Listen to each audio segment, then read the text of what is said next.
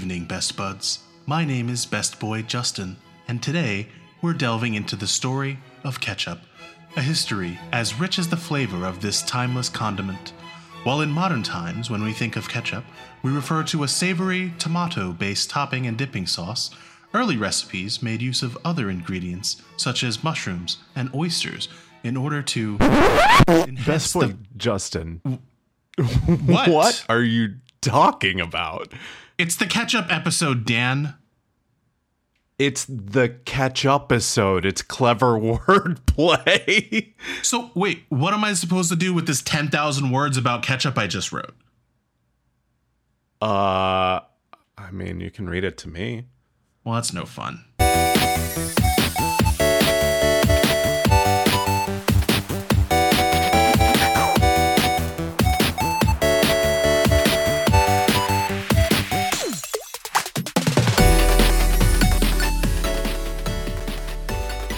Hello and welcome to the Best Boys podcast. I'm Best Boy Dan. And I wasted an entire afternoon writing about ketchup. I mean, it's not a waste if you're doing something you love. I guess that's a good point. Anyway, it's the ketchup episode today. Mustard is superior. I agree with you on that one. So for today's episode, we have gone back in time and picked out some shows that we were interested in and wanted to finish, but because we are constantly watching so many shows for the podcast, didn't get to or got left behind for various reasons. So it's an interesting one. We picked out a pretty wide slate of shows to choose from and tell you best buds about. But we definitely have some things to talk about in the manga world. I know Best Boy Justin has some strong opinions on some Bandai announcements. We have a whole bunch of new... we have a bunch of new news for you guys. We're announcing dates for some of the fall shows, and if there's some time left at the end, I'll talk about ketchup. Yeah, and stay tuned after the episode. We're just gonna let Best Boy Justin deliver his dissertation, so it should be like 6 to 7 hours long. I actually have like 2 dissertations to deliver already during this episode, so I know this one's gonna be a long one. I have some thoughts on some manga to kick things off. All right. Have a little Dan's manga corner for my banter section, and it's pretty quick. I've been kind of like reading a bunch of stuff. My current goal with my backlog is I have like a bunch of like first volumes of things that I wanted to give a try and see if was worth continuing to read or collect, things that had caught my eyes, but I just never got around to reading. And one of the first ones was Boys Abyss. Oh, God. Which I had to stop reading on a train because of a very graphic sex scene. But this manga is dark. I warned you. It's basically just about a bunch of people like vying for the fate of this like one kid's soul. And none of the outcomes for him are good. What I like to think of it as is it's the actual result of what a harem would be in real life. So like you would think like, okay, yeah, I'm a teenage boy and everyone wants to fuck me. This is great, but it would actually be incredibly mentally scarring. Yeah, like this deals with some very intense issues, including like self-harm and suicide. So it is not for the faint of heart, but if you like a really like intense character study drama of kind of like the excesses of like kind of human immorality, it's an interesting read. I gave it up after a while. It was just too much for me, but I'm glad you're enjoying it. I picked up the second volume, so that one we'll come back to, and we'll see. I wonder how far into that one gets to. That one gets to? Okay. I'm curious right now. I'm going to look at how far into that show I got, but you can keep going. Yeah. The next one that I kind of pulled up on this journey was Touring After the Apocalypse, which I picked up at Anime NYC last year. And I was fully ready to... I've had this one for almost a year now. I was like, I don't know if I'm ever gonna want to read this. I finally sat down and read it and ended up thoroughly enjoying it. I was like, oh, come on, what? I was like, I went into it not in the best of ways because I was like fully ready to write it off, and it just kept charming me. It has very much the same feel as Zom 100 in regards to the touring aspect, especially the like post-apocalyptic touring of Japan and seeing all the sights bit of it. But it has like also kind of a slice of life feel to it, and just enough mystery to keep you like really interested in the like what happened, like what is furthering this story. And it's the mystery to it is like, I was like, okay, I need to keep reading and find out more about this world and what happened. Yeah. I also have that one. I'm about halfway through it. I really enjoyed it. I think just life got in the way, so I put it down and never picked it back up. But it definitely, to me, it has the same feel as Girls Last Tour, if anyone's ever read that one, which I really enjoy. But it has got a very different vibe, if that makes sense. I think that one has an anime too. It does. I haven't seen it, but I know it does have one. So the last two that I kind of want to wrap up on real quick are my two Manga Plus reads, which are Hokkaido Gals and Chainsaw Man, season 2, which is airing right now. Not the anime, the manga. And Hokkaido Gals is amazing, and I'm so happy. We kind of got to the climax of the romance arc, and I'm very excited about it. I think they did it really well. I thought it was cute. I was happy. No notes. Yeah, no, I liked it. It was really good. Also, I looked it up. I made it through 5 volumes of Boys Abyss before I quit. So there's that. And I can tell you, over the course of 5 volumes, it never gets better. It just keeps getting worse. Okay. Yeah, we'll see. We'll see where I get with it then. But yeah, as far as Hokkaido Girls is concerned, yeah, I really love it. It's that kind of manga. It's not for everybody. If you're not into just a standard rom-com, you're not gonna be too interested in it. But if you are a fan of like a romance comedy, and Gyaru's, obviously, you'll really like this one. And I think the thing that really sells me on it is the story never gets stale in this one. It did at one point get into kind of a typical rom-com loop where there's a bunch of other girls who are interested in the main character, but I feel like it handled that somewhat better than most other rom-coms do. That hit me really hard when I was like tearing through it. Yeah. Like straight, not week to week. But what I think is interesting about Hokkaido Gals and Touring After the Apocalypse and Zom 100 is there's kind of this like tourist subplot that is becoming really prevalent in manga and anime recently. I've noticed where it's like part of it is even like Eurocamp did it too. It's like showing off parts of Japan, and it's almost like the tourism board is like underwriting the anime in a way. It's interesting that you say that, because that is actually kind of where this genre comes from. Because if you think about shows, you have things like Let's Make a Mug Too, Mugmo, right? That is actually, it was produced in partnership with the tourism board of the part of Japan that showcases. And there are a lot of examples of these kind of slice of life shows that are about, whatever they are, about pottery or whatever, but they're actually about the showing off a particular region of Japan. And I feel like a lot of the shows that we're getting now, like Zom 100, Yuru Camp, things like that, are kind of an outgrowth of those shows that like were, just a write-off slice of life that had to do with a particular region. It's interesting though, and the funny part about it is like I watch these shows and I'm like, man, I really want to go to all these places. Right, so it works. Yeah.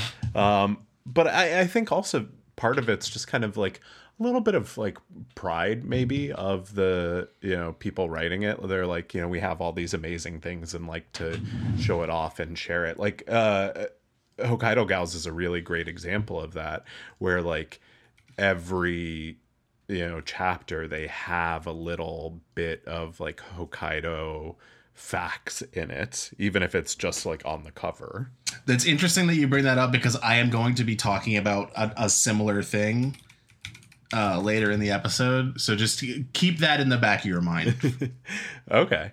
And then to kind of wrap everything up in my section, Chainsaw Man season 2, it's been going on for a while now, and I don't know where it's going. It's kind of like it's setting up a lot of stuff. It's very different from the first season, and I'm unsure about it. Okay. That's all I'm really going to say now. I will keep you posted about my feelings. Absolutely. Please do. So yeah, I guess it's my turn to banter about a little bit. And like I said, I was going to bring things back to these kind of that kind of feel that you were talking about with those kind of shows talking about a region. I want to talk about a manga that I picked up recently, also continuing in your manga corner. This is Uncle Best Boy Justin's manga corner now. I've been reading a manga recently that I really, really enjoy. It's called Alicia-chan Chi no Iroribata. And basically that kind of translates to By the Furnace of Miss Alice's House. Although furnace is a bit of a off translation, but we'll talk about it.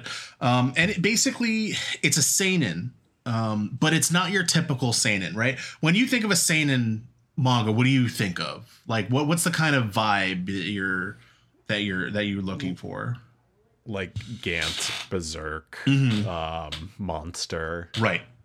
So those are like your typical like action seinen, right? So you have like shows that are a bit more graphic, violent. Because again, as we talked about in previous episodes, a seinen is a show or a manga that is marketed towards the older adult male demographic, as opposed to a shonen, which is towards like a younger teenage male. But seinen is actually a really broad demographic genre thing. It doesn't just cover these kinds of graphic, violent, or sexually charged shows. It also there is slice of life seinen, and there's romance seinen as well. And this is a very good example of both of those things. Basically, the story kind of centers around this guy who he lives in like a countryside village, right? And not even like a countryside village. He lives in like what would in the equivalent of our in the U.S. or the West we would consider like they live in the sticks. They live in the countryside, right? And basically, a girl that he grew up with who was older than him, like an older neighbor next door, she ends up moving back to the countryside after having lived in Tokyo for a while. After her grandmother passes away, and she takes over her grandmother's home, and in her home is something that's called an irori. And what that is it's kind of, you've seen this in anime and manga before. If you've seen like a traditional Japanese room that has what looks like a dirt pit in the center where they build a fire and then they hang like a kettle over it, or they cook food there, you know what I'm talking about, right? Yeah, I like just picture it in like kind of like an old temple you'd find in like fruits, like a fruits basket home or something. Yeah, it's something like that. But yeah, so basically that's called an irori. It's a cooking hearth, And it's a type of cooking that is kind of, it's not even just cooking. It's also for warming the house. It's for, doing so many different things. But it's a type of thing that is really fallen by the wayside in modern Japan, obviously, because having an open fire in the middle of your wooden home is not the safest thing in the world. Right. But it is historically. I don't see an issue with it. OK, Fire Marshal Dan, give it the OK. But no, it is historically how many Japanese homes heated themselves and did cooking. And basically, the story centers around this Irori in her house, in Alice's house. But what the story really is talking about is it is telling a very kind of real and earnest story about a boy who is in love with an older woman, right? And it's not like your typical, like you see a lot of like shonen age gap romance. What ages are we talking? So here? he's like 16, 17 and she's in her 20s. So it's not like a huge age gap. It's not it doesn't breach the creepy factor, right? I mean, well, you got to consider in a lot of parts of Japan, the legal marriage age for men is 17 years old. So do with that information what you will. But cultural differences aside, it's much different from your typical like shonen age gap romance where the younger boy is chasing the older woman and it's like a very sexually charged kind of thing. In this case, it's really more of like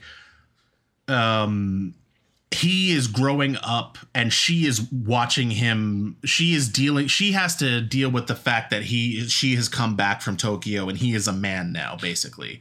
And he is kind of dealing with these kinds of things that a young man deals with in becoming themselves, growing out of childhood.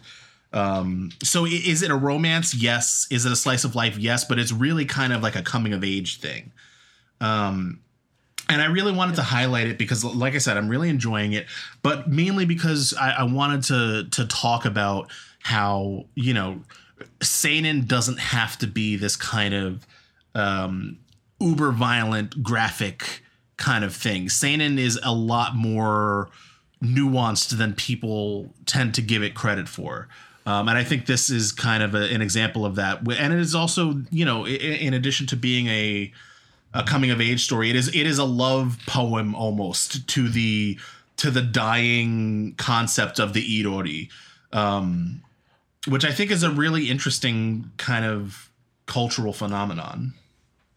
Yeah, and so two things. One, I think that brings up just like an interesting point regarding like kind of classifications within Japanese media in terms of like shonen, seinen, josei, like all that sort of stuff, in that like those are just talking about demographics and we tend to attribute them as genres more often than not, when that's not the case, right? Like you always have to remember it's demographics, and within those demographics there are different genres. Absolutely.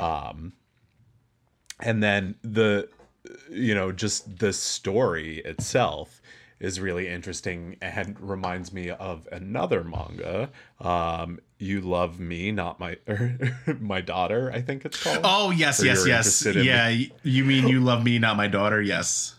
Yeah. Have you read that? Yes, actually. I am caught up on it, actually.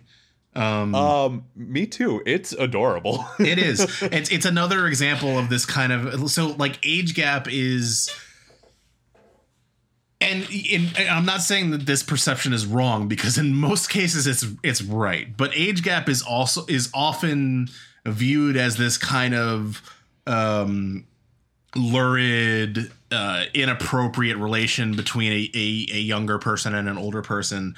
But there are, legitimate stories of age gap romance. Like, not everybody, people fall in love regardless of what their age is. As long as it's above the age of consent, then that's fine with me. We're not all that one Republican senator. Oh, yeah. God, no. you know, there are obviously problems with a lot of different age gap stories because many of them do not take place within the bounds of the lawful age of consent, and that is a problem. But they're not all like that. And I think we have to kind of embrace the fact that, you know, anime and manga and Japanese culture and culture at large is, you know, a multitude of various things. It's not all one, you know, one thing. Well, and it's also, I think more than anything, it's the story you tell with it, right? Yeah, like, exactly. I think that you can have, I mean, in theory, you can have just about any sort of age gap story, but it's all in how you portray it, right? Yeah. One of my favorite romance manga in the world is actually an age gap manga. That's Sesame Salt and Pepper. I thought you were going to say Miss Kobayashi's Dragon Maid. I mean, technically, yes. Technically, yes. It is. You heard it here first, folks. Miss Kobayashi's Dragon Maid is an age gap romance Yuri story. You're welcome. Best action. Yes. Oh God, I can't believe we got there. For full disclosure, folks, I'm currently drinking some very delicious sake that I picked up at the liquor store near my house. But halfway through drinking the first can of it, I realized that it is 19% alcohol. So I'm a little loopy this episode. It's going to be that kind of episode. If I wasn't a hack and a fraud, last heretical. Yeah, if I wasn't a hack and a fraud, I would have just stopped drinking it. But here we are. I just opened my second can. Yeah. So the next thing I wanted to talk about, completely unrelated, Most Heretical Last Boss Queen. This is one of the anime that we did not include in our top 10 summer anime. Because it's not one of the top 10 anime of this season, right? I think you would agree with me there, right, Best Boy Dan? Easily. Yeah. But I have been really enjoying it, and that is unusual because it is a particular genre that I typically do not engage with. I am not into the person being reincarnated into the romance game as the villain, the queen, or even at all. Like I'm not at all interested in the genre of being reincarnated into a romance game. I got one season that I enjoyed, and then I was like, that's it. I'm good. I don't ever need to see another one. Yeah, and, you know, like, the big one is reincarnated, what is it? My Life as a Villainess, All Roads Lead to Doom, or something like that. That's the big one. That was the one that, like, kicked it off. Yeah, I watched a couple episodes of it. It didn't click. I've watched a couple episodes of various other types of this genre that never worked for me. But this one, I really like this one. And I can't 100% put my finger on why. I think part of it has to do with the setting. I really enjoy it's kind of like a low magic, but with, you know, somewhat Renaissance level technology. So like they have guns. They're mostly like pistols and muskets. Primarily people fight with swords. There is magic, but it is based on like what the type of quote unquote blessing that you're born with. So like the main character, the way the romance game works is that her blessing is premonition. So she can get like visions of the future, right? And that helps her fight in combat, but it also helps her with her schemes and whatnot. But then you have like, you know, one of the big side characters, he can teleport things that are no larger than his own body and so on and so forth. So there are different things like that. Yo, I would eat so much food then. Oh my God, me too, dude. Forget about it. But yeah, so I don't know. I really like this story, and it's based around the fact that this woman who is living the life of what is supposed to be like the worst person in this story. Like she ruins everybody's life. She's an awful person, but like she feels bad about that. So she is doing whatever she can to redeem kind of like this person's story, but also it's her own story too, because like when she comes into this person, like inhabits this person's life, it's not like she's born into that person. She is kind of like shoved into this character halfway through their childhood. So like she has already done horrible things and now needs to redeem herself for those things that she quote unquote she did. And I don't know why. I'm really enjoying it. Starts at like -5. Exactly. Yeah. So, you know, I'm not 100% sure why, you know, I gave a couple reasons why it might be, but I really enjoy the show and I've been watching it pretty regularly. I think probably more than anything, right place, right time. Mm-hmm. Right? Like, it's just like... so when... this is like a weird look into my brain. Whenever I go into work, I have like a little pocket in my bag that fits exactly 2 manga in it. Mm-hmm. Like, perfectly. It's great. And so, like, throughout the week, I'll pick the manga that I bring with me, so I, have an option to read. And it's usually like just whatever I'm feeling in that given time, which is how I ended up reading like Touring After the Apocalypse after 10 months. Yeah. I was just like, oh, I'm finally in the mood for this. Exactly. Yeah, sometimes, you just need to be in the right mood for a particular story. So I was in the right mood for this one, and I've been enjoying it. Next up is my first dissertation of the evening, or whatever time you're listening to this. I'm not the boss of you. You teased me with this. I'm very curious. Yes. So we started out talking about this a little bit, but Dan doesn't really know what we're about to get into. But just as an introduction, Best Boy Dan, what do you know about orcs in the universe of Warhammer 40K? Basically nothing. Perfect. That's exactly what I want to hear, because I'm going to tell you about them. But what I'm going to do is I'm going to tell you about them and how I think they relate to the story of Zom 100. All right. Okay. So basically, in the world, and I'm not going to go into super depth, so you don't have to start frantically skipping forward. I'm gonna condense it a little bit. But basically, in Warhammer 40K, orcs are these humanoid beings that are kind of based off of a fungus. So they're like a sentient humanoid fungal being, right? And they are basically like what you would think of as orcs, right? They're green skinned, they're angry, they attack everybody, they don't have any allies, they just fight everybody. And but the thing that is unique about the orcs in Warhammer 40K is they are actually very powerful psychics, right? But not in the way that other others like factions are psychics in Warhammer 40K, where they can use like telekinesis and like, what are your typical psychic powers that you would think of?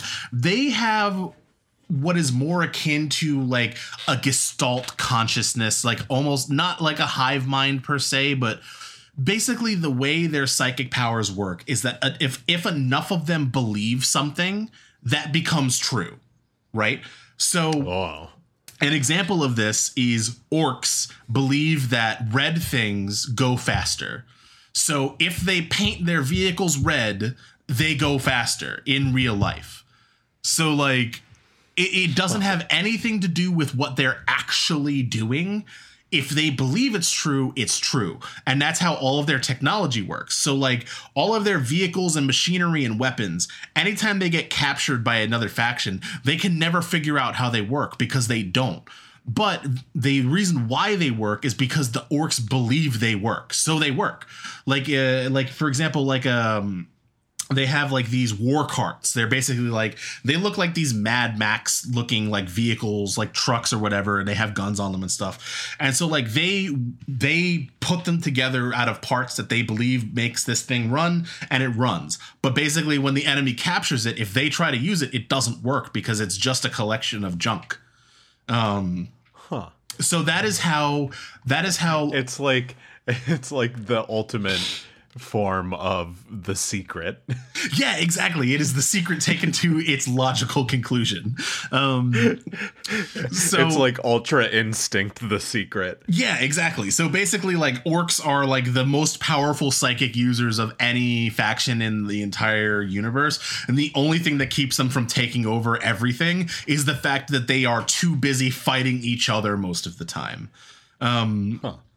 So anyway, that is how orcs work in Warhammer 40K. And the reason why I am applying this to my analysis of Zom 100 is because I believe that Akira, the main character from Zom 100, has a similar power where if he believes something hard enough, it just becomes true. And I think, and here's my example for that. I came up with this while I was watching, I believe it was episode 3, the one where he wants to wine and dine the flight attendant, right? You know what I'm talking about? So basically, the reason why I come up with this, because he doesn't, he doesn't want anything grand, right? It's not like he's asking to be a millionaire or the king of the world. He just wants to do this very simple, kind of stupid base level thing, but it is impossible in his current setting. But he wants it bad enough that he trips, slips, and falls into a situation where there is magically a group of flight attendants waiting to be wined and dined. So, like, yeah. I believe that Akira's bucket list is the equivalent of the orc's gestalt psychic field, that basically it allows him to do whatever he wants, but because he doesn't realize that this power exists, he only uses it to fulfill his silly desires before the end of the world. Interesting. So can I comment now? Yeah, you can always comment. Okay. I wasn't sure if the whole thought was complete. So that is functionally how the show works. You're actually pretty correct. Awesome. I do that sometimes.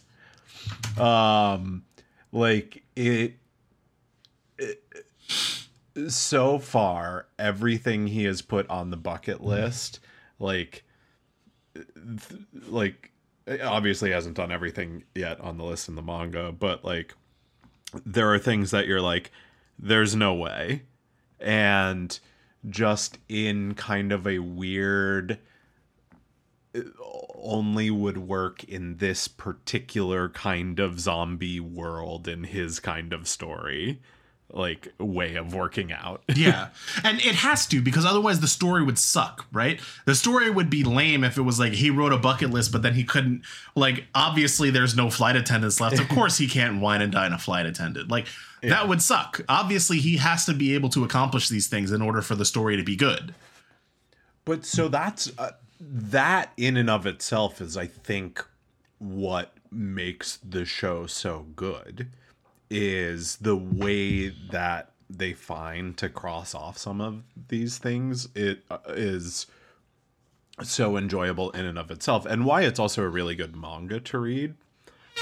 For those who enjoy the anime, I would also recommend the manga, because some of them are not even like full chapters. It's just like manga bonuses. Like they'll just have like, you know, a couple pages where they'll like cross something off, and and it's just kind of like a funny thing. And I imagine it'll be like, you know, an after the credits little scene or something. Mm-hmm. But yeah, it is interesting because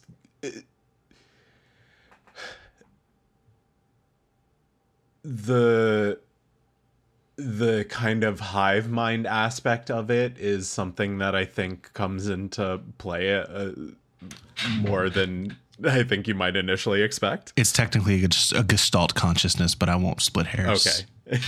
Yes, the gestalt consciousness it does kind of come into play as it goes on, because of how the list progresses. But I won't.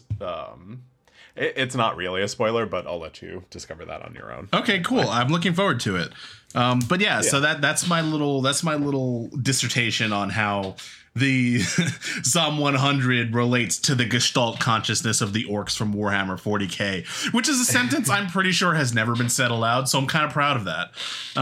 Yeah. Well, I'm glad you're enjoying it. Yeah, but you know what I'm not enjoying, Best Boy Dan?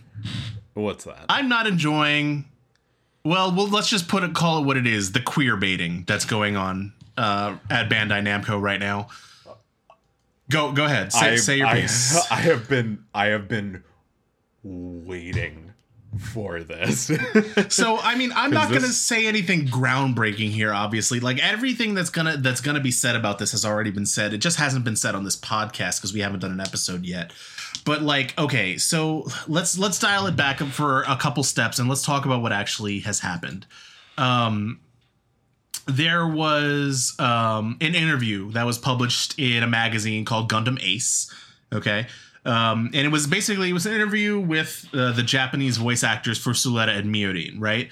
And as part of the interview, the voice actor for, I believe it was Suletta, mentioned as part of an answer that she was giving that Suletta and Miorin are married, which they are. And spoilers, but whatever, if you haven't seen it at this point. But the interesting thing is somebody noticed that the digital version, because this was in the print, right? The digital version, that quote was removed, right? So there was a whole kerfuffle, and basically what ended up happening is that Bandai kind of released a statement that said that any commentary upon Suletta and Mirin's relationship was speculation, and that their relationship is quote unquote open to interpretation.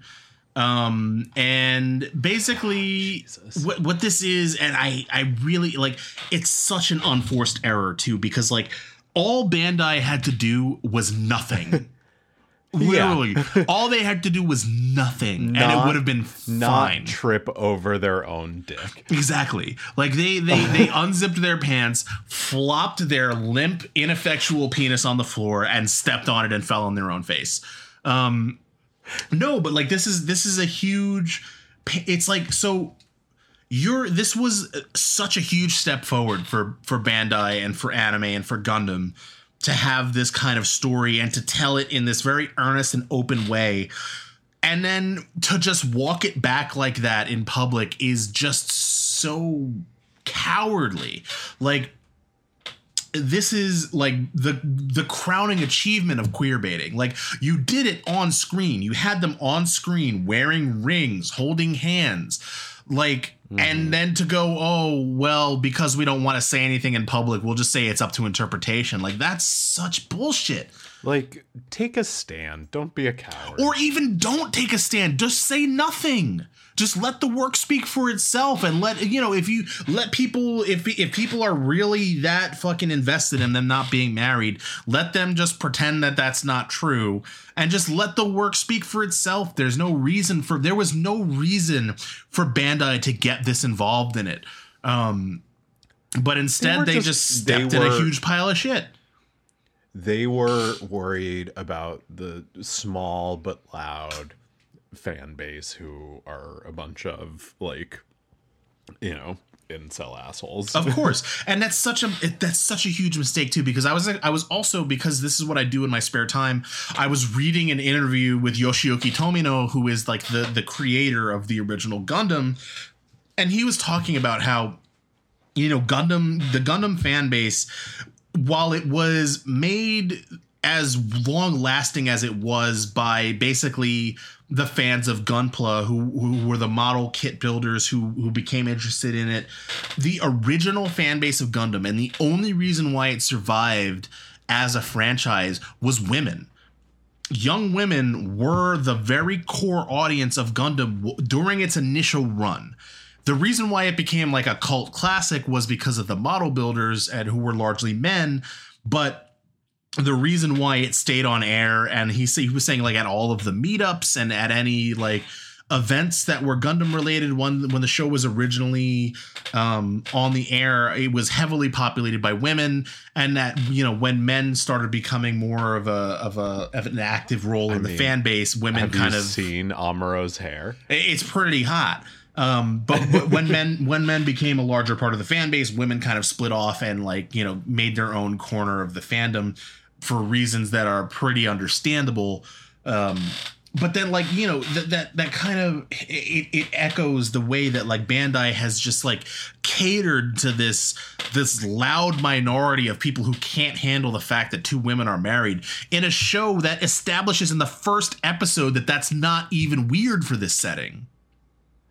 It's not weird. And the thing that blows my mind about it is what makes this such a stupid play is that just empirically, by the numbers, Witch from Mercury is a huge hit. Yeah.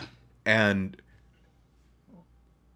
to just miss the whole why it's a huge hit is just bonkers to me. Yeah, it's not an exaggeration. It's a huge hit because it tells a different story. everyone, including, Bandai, has known for a while that the Gundam formula was not keeping pace with the culture, and the fandom was starting to age up, and shrink, and they made good plays recently to expand it and to become more inclusive, and then they just are like, whoa, we made some people mad. We don't want to be too new and different. Yeah, and it's wild because it is not an exaggeration to say that Witch from Mercury may have single-handedly revived the entire Gundam franchise. And, like, there are people who are going to disagree with me on this, and they're wrong. And, like, I say that a lot in a joking way on this podcast, but, like, I'm being dead serious right now. Anybody who is trying to undercut the impact that Witch from Mercury has had on the Gundam franchise is wrong. And they're not engaging with the topic in good faith. Because, like you said, Dan, the numbers do not lie. This is the most popular and successful Gundam franchise in decades. And for them in terms of streaming numbers, in terms of Gunpla, the kits have sold, I think, quadruple what like anything recently has done. Yeah, it is created a fan base that can be an enduring fan base for decades to come, and for them to take everything that made it what it is and just go, well, we don't want to go too far. It's up to with interpretation. Is embarrassing for the company. And I'm just, I'm not going to talk about it anymore, but like, God, it's so stupid. Like, they just really stepped in it on this one. Man. Fuck you, Bandai. Companies be companying. Anyway, let's hear from Studio WEB with some anime news.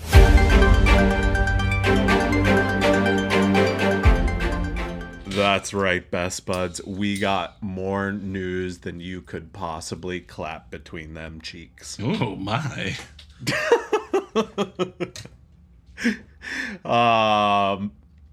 Up first, this year's 36th issue of Shueisha's Young Jump magazine revealed that Yugo Aosaki's and Toshimitsu Matsubara's will launch a new manga titled Gaslamp Stray Dog Detective Agency in the magazine's issue on August 10th, 2023.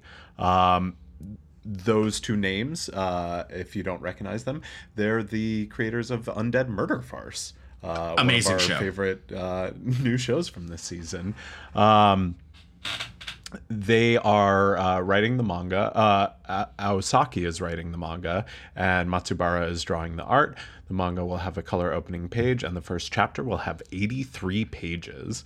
The manga is set in late Victorian England and will center on the street urchin whose life is changed by a big event. This is interesting. They got the chops for it. Yeah, absolutely. First of all, Gaslamp Stray Dog Detective Agency kind of sounds like they just threw a bunch of darts at a dictionary and just picked out the words that came up. But it is actually like a really, like, if you had a punk band named Gaslamp Stray Dog Detective Agency, I would see their shows. Fuck. I would have their shirt. Yeah. Their band shirt for sure. Secondly, I'm glad you brought this up because I actually wanted to make this a banter topic, but it wasn't big enough for me to talk about. But now that it's in your news, I can talk about it a little bit. Do you remember how we were talking about how Sherlock Holmes is exists canonically within the Undead Murder Farce universe because of the TV show? I do remember. So he doesn't just exist in the show, he is a character in it. Oh, yay. Is it Robert Downey Jr.? It is not Robert Downey Jr., but Sherlock Holmes and Watson are both characters in Undead Murder Farce, and they are great. So if you are sleeping on this show, you better pick it up. It's so good. I need to catch up on it. Absolutely. New episode just came out today, so I'm excited to watch it after this. But that's not until after I play Baldur's Gate 3. And after some numbers with Dan.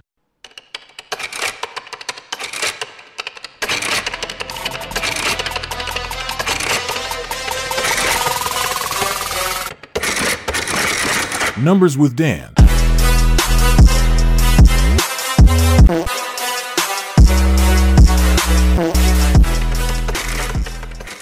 Slam Dunk Edition. That is because the first Slam Dunk is popping off. It won the Axis Satoshi Kon Award for Excellence in Animation for the Best Animated Film at the 27th Annual Fantasia International Film Festival recently.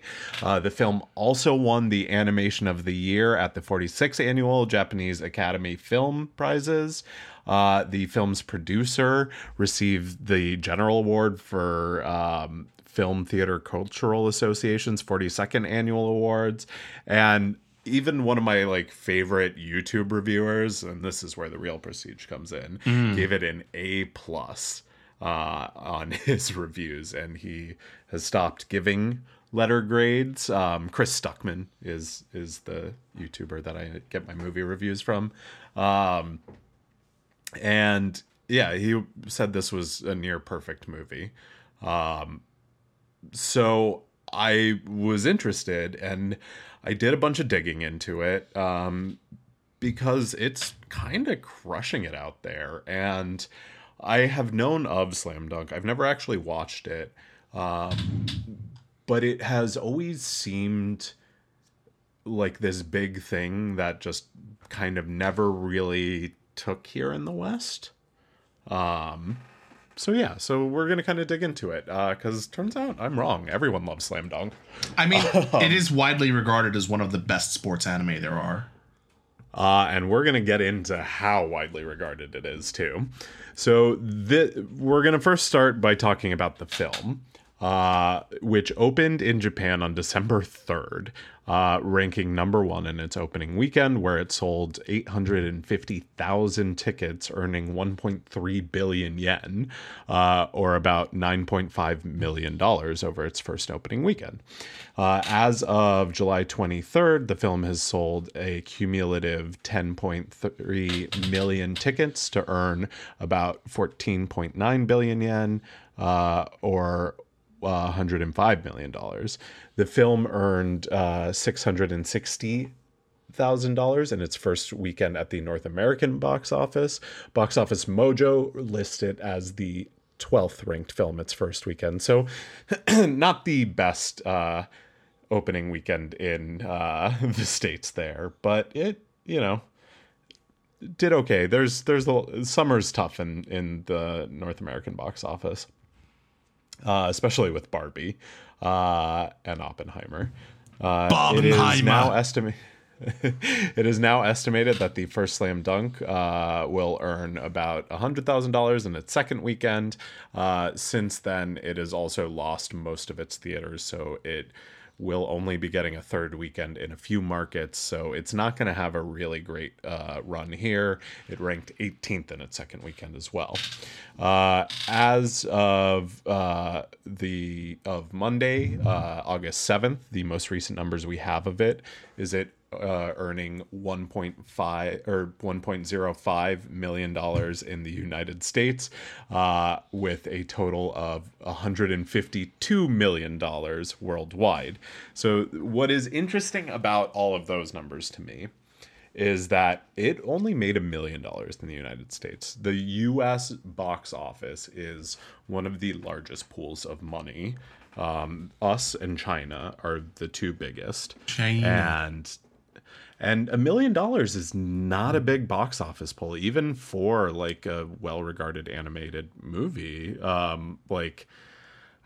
think Jujutsu Kaisen 0 did way over that. In the United States. So this box office is coming in basically entirely from international. The US only makes up 0.7% of the gross of this film. But to give it a little bit more perspective, how it lines up in Japan, it is now claimed the rank of the 5th top grossing anime movie from Japan. The first being Demon Slayer, which won all the awards. Yeah. Spirited Away is number 2, Your Name is number 3, and Suzume is number 4. Can I just highlight something real quick before you move on from this particular topic?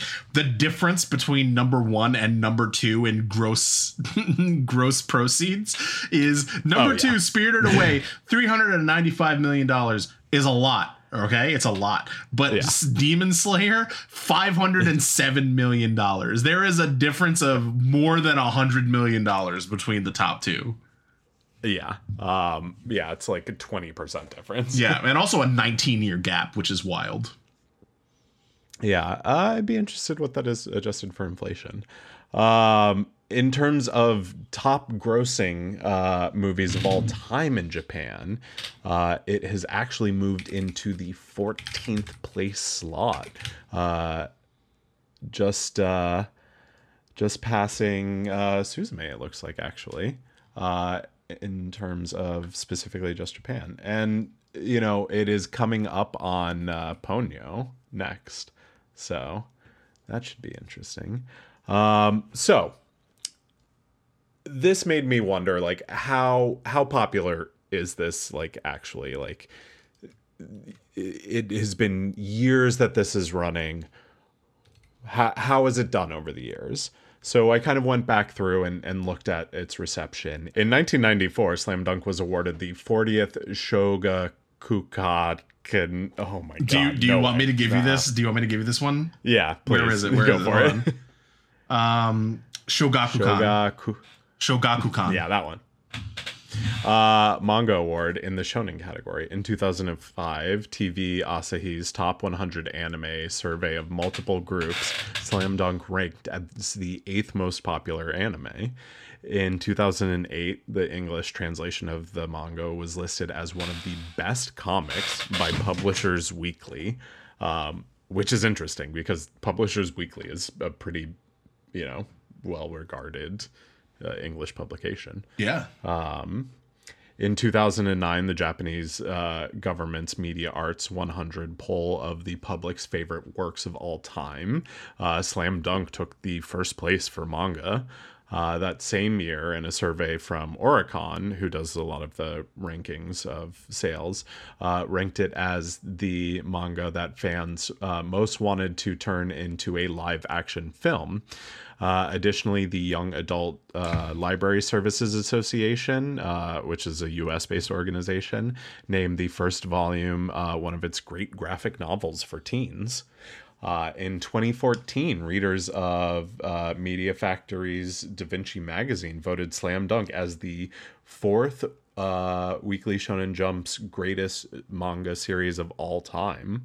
In 2017, it ranked second only behind Kingdom on the Tatsuya Comics All-Time Best Awards. In 2019, French newspaper Le Figaro... Le what? Le what? Le Figaro. That one I'll leave in because that was too funny. Dude, you literally made the emo girl sound. Rawr. Selected the series as one of the 6 recommended manga at the Paris Book Fair this year. And finally, in 2021, TV Asahi's manga poll of 150,000 people voted it as their 3rd favorite manga series behind only One Piece and Demon Slayer. That's wild. Before you move on, yeah. One last thing. I did some quick math on the gross income for Spirited Away, and actually, adjusted for 2022 dollars, it would have beaten Demon Slayer, because it adjusted for inflation.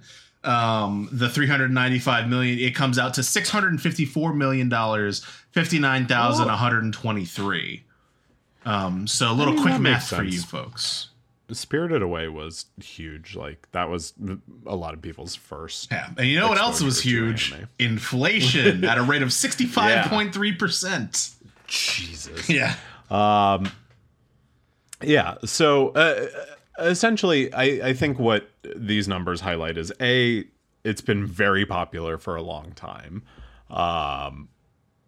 And kind of like always considered within like the top 10 kind of around the world. But like, I think if you asked nearly anyone in America, like top 10 manga, like Slam Dunk would usually not be in that. Yeah.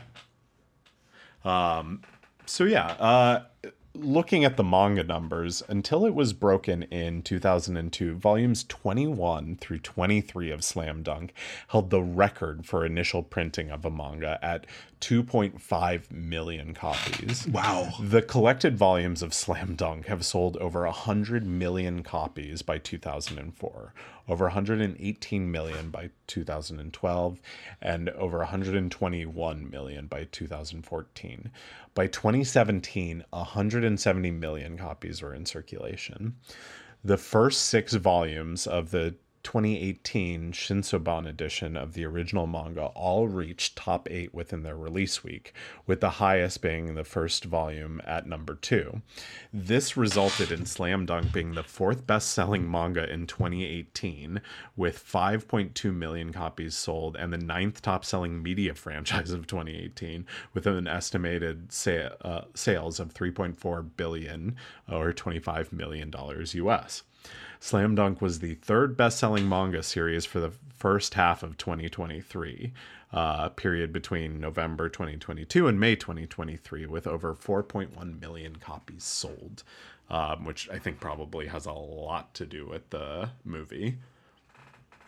Yeah. So, if you didn't know, now you know. If you don't that's know, Slam Dunk now by the you numbers. That's wild. So yeah, it's huge, and I feel like I have not given its due respect, and I really want to go see the movie. Yeah, I mean, you know, I consider myself to be somewhat of a connoisseur of anime and manga. You know, I as much of a hack and a fraud as I am, I do try to take, you know, my position as the one of the best boys seriously, and I've never really given Slam Dunk really any attention beyond knowing that it is well regarded. So. You know, maybe I'm going to have to change that in the near future. Yeah. Speaking of change, we're going to switch modes over to some crime news. Hard-boiled 同心、この後すぐ。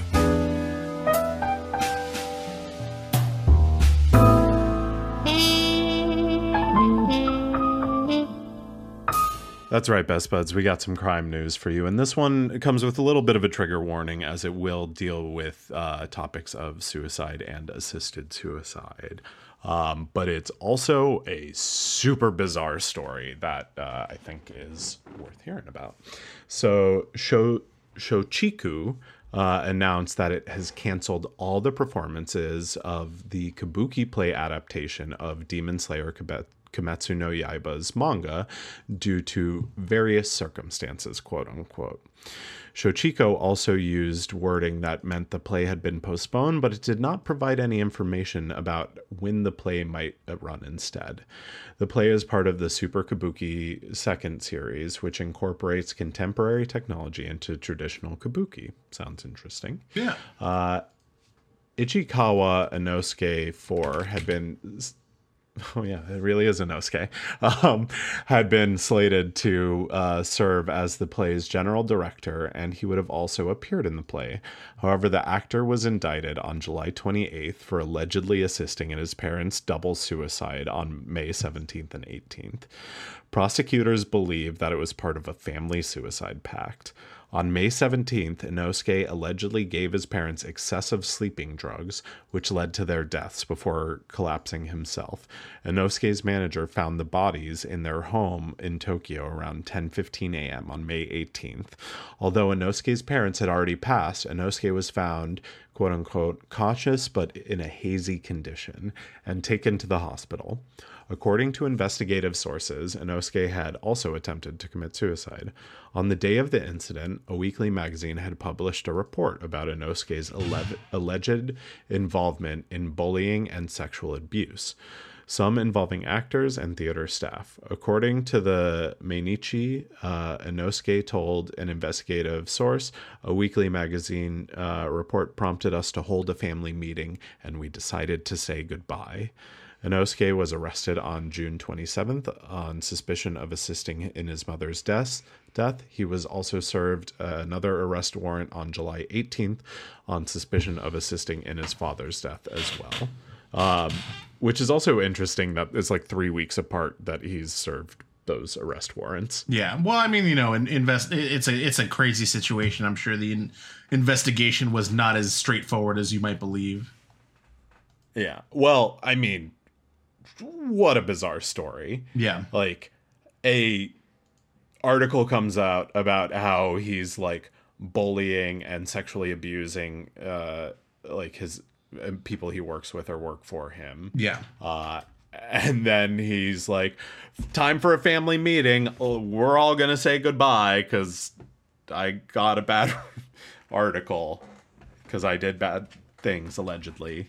Yeah, this is a crazy story, dude. Like, when I saw... So if you were all looking forward to some Demon Slayer Kabuki with some modern technology... Fuck you. No, sorry. I was so excited. I don't know why I did that. That's like, did you see that aggressive thing I sent you where it was like, hey guys, I just want to know if you'd ever be there for me. Yes.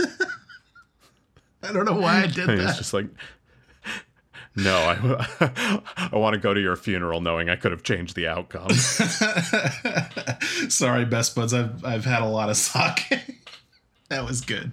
All right. Anyway, no, that was when I saw on the outline news about the Demon Slayer Kabuki play. This was not what I expected. This is not where you thought it was going to go. No, this is crazy, dude. This is wild.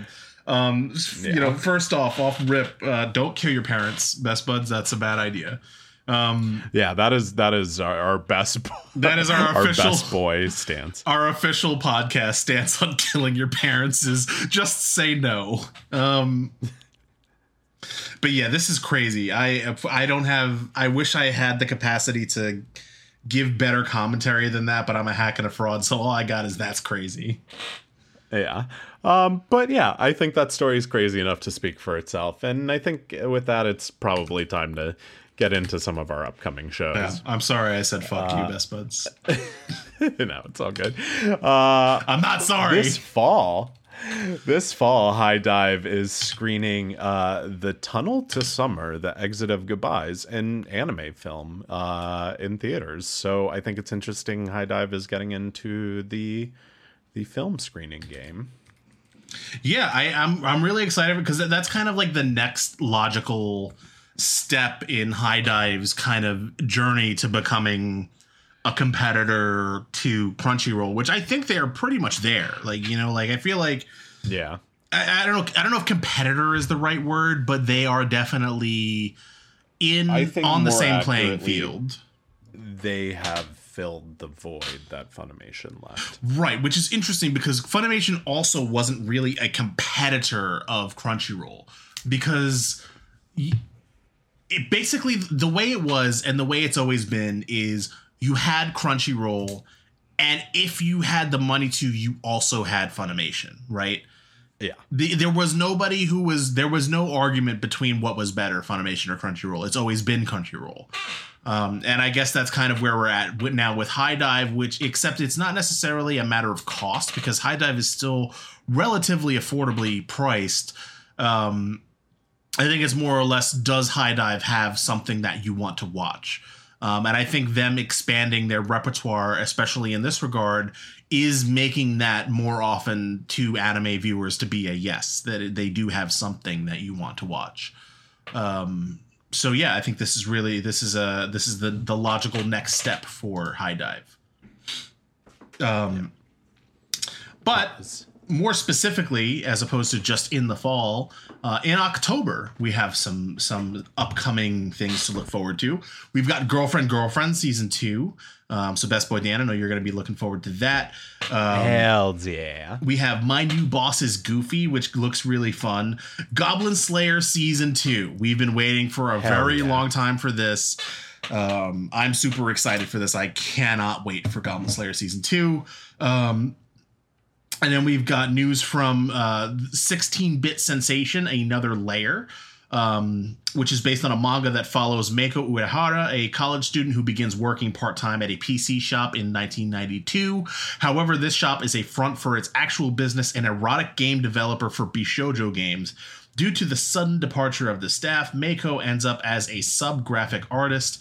Even though she has never drawn an adult illustration before, her life as a creator begins as she strives to make an erotic game without snafus. And I cannot wait for this show to come out, because holy shit. Right? Doesn't that sound so much fun? I cannot wait.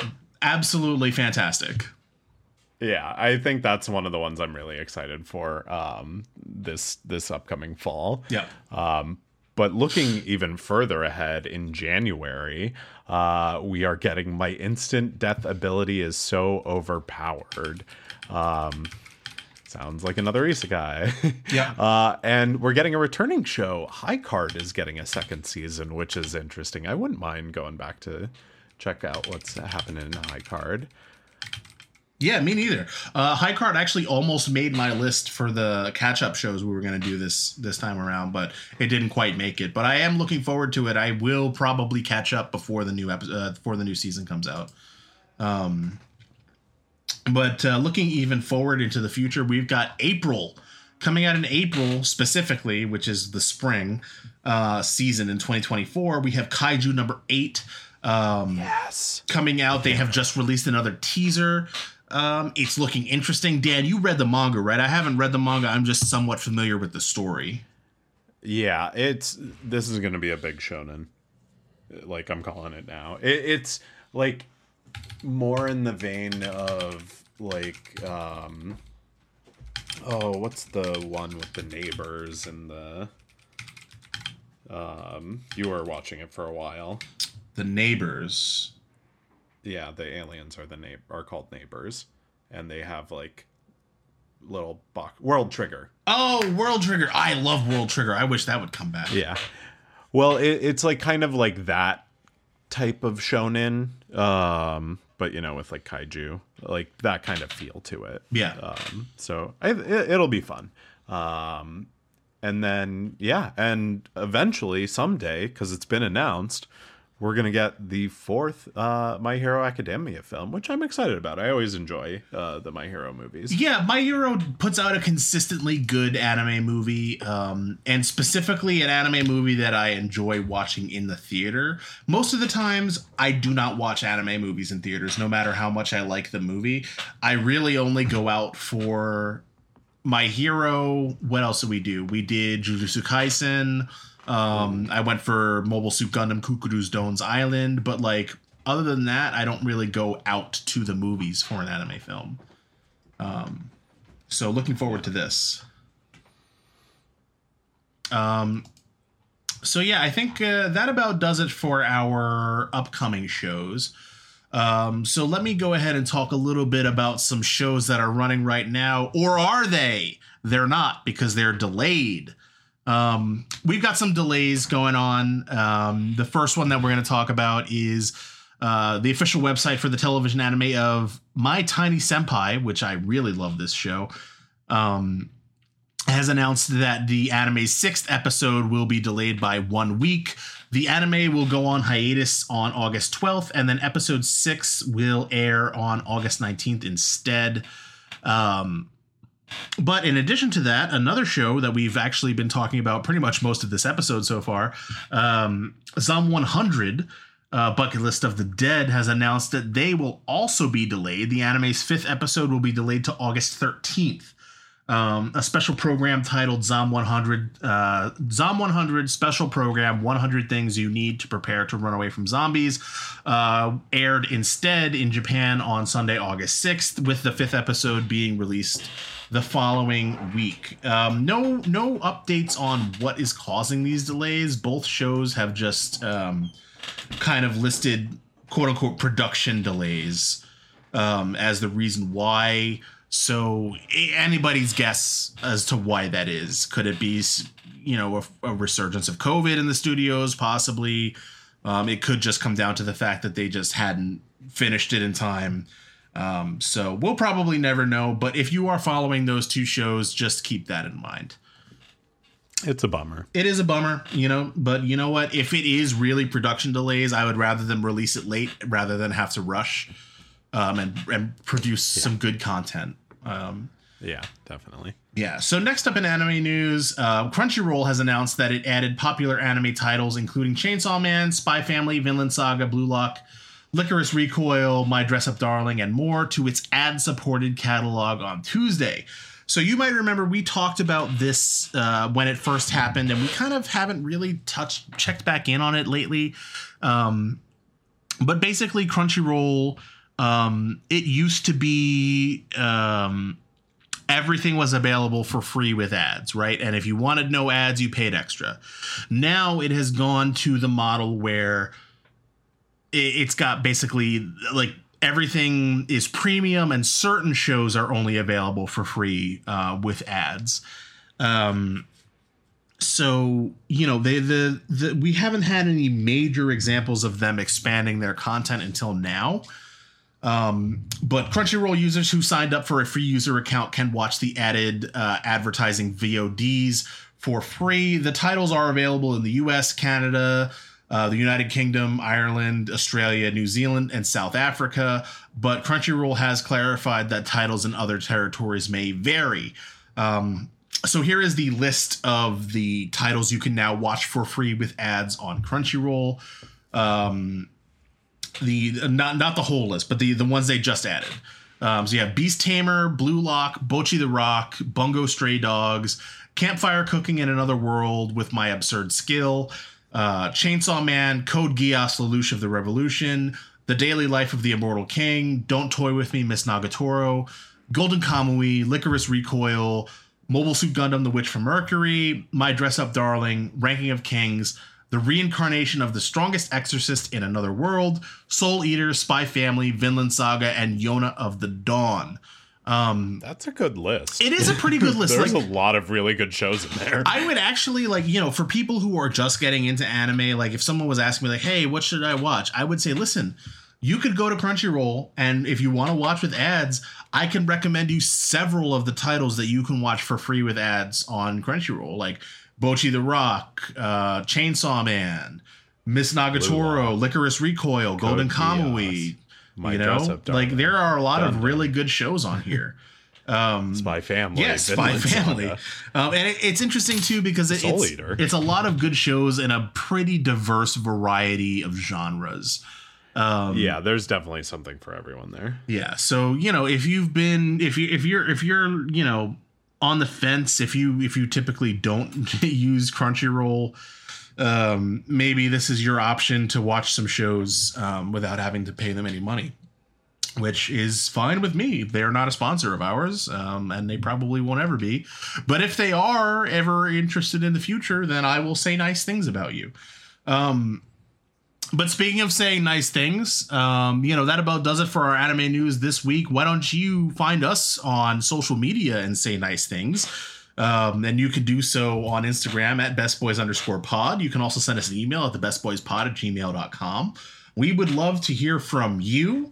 Rate and review us 5 stars. Let your friends know about us. And, we're looking forward to growing the brand. So the best way to do that is for you to interact with us. But speaking of interacting with things, Best Boy Dan, I think it's time for us to interact with the meat and potatoes of this week's episode. Fuck you. You remember the time I told our audience to go fuck themselves?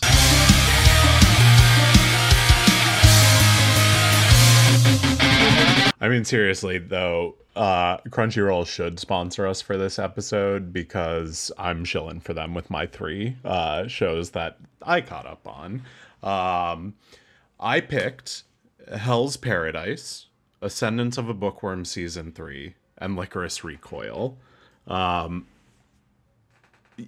Of those 3, Best Boy Justin, which of those have you completed? I have completed Ascendance of a Bookworm and Licorice Recoil. I'm like 2 episodes away from the end of Hell's Paradise. Okay, so you mostly know what's going on. Yeah, for the most part. I won't spoil the end for you. except for everyone dies. Okay, cool. Which is actually not a spoiler because that's kind of what the show is. I mean, that's what life is. We're just gonna gloss over that. It's a pretty Okay, bloody cool. show. Yeah. Hell's Paradise airs on Crunchyroll and has a sub and a dub available. It comes from Studio Mappa, who has done Jujutsu Kaisen, Chainsaw Man, Yuri on Ice, Kakegurui, Dorohedoro, the second season of all of your favorite animes, basically. Directed by Kaori Makita. I got there. You got there. Written it's by Kaori, but okay. There we go. Written by Nozomi Ishii, and music by Akira Kindaichi. And I have to give a special shout out to the opening song, which is "Work" by Millennium Parade and Sheena Ringo, which is might be my top OP of the year personally. Okay. I listen to it all the time still, and a lot of Sheena Ringo's music. But for those who don't know, the synopsis is as follows. Captured during an assassination mission, Gabimaru the Hollow is sentenced to be executed, but nothing seems to kill him due to his superhuman body. Believing his love for his wife to be subconsciously keeping him alive, executioner Yamada Asemon Sagiri offers him the chance to be pardoned of all crimes by the shogunate if he finds the elixir of life on Shinsekyo, a legendary realm recently discovered southwest of the kingdom. After losing 5 expedition teams sent to the island, this time the shogunate sends a group of death row convicts.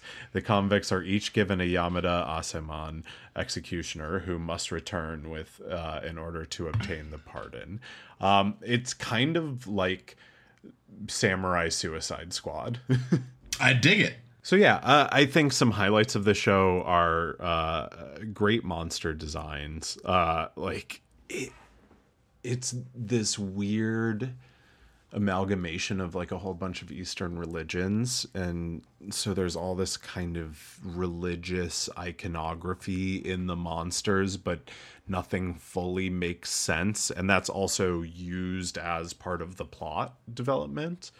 And even the kind of main bad guys, which are these kind of immortal godlike beings, can kind of metamorphosize between female and male, and the way that is used in their character designs and how they interact and how the world works together is very interesting. I think it is one of the more unique shows we had, and you know, it's a seinen show for sure, which we don't usually get a ton of. It has some incredible action sequences. Like the fights are if we have like some best fight contentions, I think it's going to be up there. Yeah, Hell's Paradise had some fantastic battle scenes. Yeah, especially with the kind of immortal godlike beings of the island, like. And very creative stuff. Like each of the Suicide Squad people have like very unique kind of ninja skills and stuff. Yeah, one of them does kung jutsu. My only kind of critique of the show, which is kind of especially apparent having watched like the beginning of it week to week and then watching the end of it like one right after another, is once they introduce the like concept of like Tao or you know, whatever the spirit energy of the magic system of this world is, the kind of second half of the show becomes like everyone like, hey, we have to learn this to defeat the bad guys. So it's just kind of like a mini training arc, which feels awkward and a little rushed. Yeah. Kind of a minor complaint. I'm so happy I picked this one up. This is one from last season that last season was just super stacked, and it's been a crazy summer, so it was just hard to keep up with pretty much anything and finish most of the shows last season. So this is one that I really wanted to come back to. Okay. So I'm glad we had the opportunity to. I think it's worth you watching the next couple of episodes, because my kind of big hope from finishing this show, and my big takeaway is like, I really want a second season of this, because I want more. Absolutely. Yeah. I mean, I have been meaning to finish this one. The Railroad has had other plans for me. I've been working like a minimum of like 56 hours a week lately, but like I really love the kind of everything about this show, especially like you said, it's like anime Suicide Squad almost, and I think the premise of it is very interesting, and this show is one that I'm definitely going to be doing some catch-upping on fairly soon. Yeah. And the kind of last thing I want to say about it is gorgeous. Just the animation of it. Like the world has, like, flowers are such a big part of it. Mm. And it is easily the most colorful anime on air that season for sure. I like to imagine that the mangaka was like, I want to draw flowers. And then his editor was like, no one's ever going to buy flowers. You got to draw violence. And he's like, well, I'm going to draw violence with my flowers then. Which also just for some reason very weirdly reminded me of one of my favorite romance manga, which was about a scary florist. But we'll go there another day. Yeah, this show makes flowers very scary. It does. But also, yes, like I remember the scene where you remember the two kind of gender changing demon people are first introduced. That scene was animated particularly beautifully. I remember being stunned by the animation for that one. Well, so here's what I'll say about this show too, is that I read the manga beforehand, and I got about 2 or 3 volumes into it, but the anime overtook where I was in the manga, and I just really enjoyed the anime so much that I was like, all right, I'm not even gonna continue with the manga. I want to see it in the anime form because of the color aspect of it, because of how well the fight sequences are animated, and everything in the manga's in there too, so yeah, you get everything from the manga and more, I think, in this case. Okay, interesting. All right. So one that you definitely will get more from the manga is Ascendance of a Bookworm Season 3, which is also on Crunchyroll, also subbed and dubbed. I'm also going to tell you that I watched all 3 of these shows dubbed, which for Hell's Paradise was good. Ascendance of a Bookworm is good, except for mine is awful. Really? Sorry, I shouldn't say awful, because that's someone's job and they worked, and I'm sure they tried very hard, but I think you can make a valid critique of it. I think, I think that's fair. Compared to the Japanese voice, like, it just doesn't fit the character, in my opinion. Okay. And is kind of grating. It's kind of just that, like, annoying child voice. Okay, that's fair. But yeah, it's from Studio Aijido, who did How Not to Summon a Demon Lord, Kimono Jihen, which is also a show I kind of want to go back to. You should. It was good. And the previous seasons of Ascendance of a Bookworm. It was directed by Mitsuru Hongo, who I have a little bit of background information on. He formerly worked at Jido as an animator, but moved to Shin-Ai Animation, where he directed Cranshin-chan. He left in 96 and went on to direct the Immortal Grand Prix, Outlaw Star, which is a personal favorite of mine, Raiding, Shamanic Princess, and The Candidate for Goddess. He also directed and wrote the screenplay for the feature film Sakura Wars, the movie. Also, Best Boy Justin, he did World Trigger, which I love. I love that about him. It was written by Mariko Kunisawa, and music is by Michiro. For those who don't know, the story follows Urano Cardoso, a book-loving post-secondary college student and soon-to-be librarian who ends up being crushed to death beneath a pile of books at her house during an earthquake. With her dying breath, she wishes to be reincarnated into a world where she can read books forever. Erna wakes in the body of a weak 5-year-old girl named Mine, who, in a world where books are not only scarce, but available only to the elites. Mine, retaining her memory from her previous life, decides to create and print her own books so she can read again.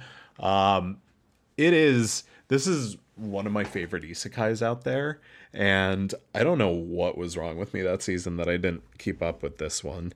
Because I loved the first season. The first season's very much about like her in town with her family, kind of trying to navigate this world and like just get the basics of like making paper from scratch.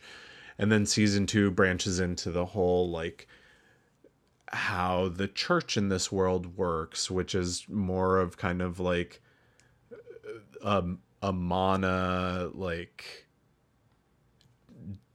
place where tithing, is that what you would call it? Yeah, tithing. Like yeah, where place.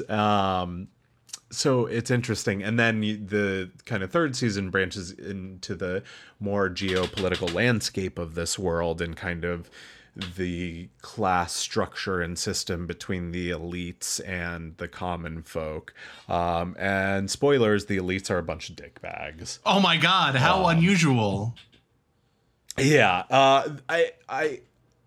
I started writing notes on the show and I was like, they do such a good job of portraying how elites are dickbags. And I was just like, I mean, they just were, you know, kind of wealthy aristocracy and they did what they do. So it is interesting watching her kind of butt up upon the realities of like, dealing with the secrets of the paint guilds and how they won't release their proprietary blends for colors and how starting printing books could affect the economy and potentially like harm powerful, you know, elites that have deals made and are the only ones making books and, you know, things like that. So it becomes a political game throughout. And the third season was excellent. Yeah. I remember I found it unusual that Best Person Kat and I watched this and you did not. Yeah. Because it was so good. And we were telling you all season, Dan, you need to watch this. It's so good.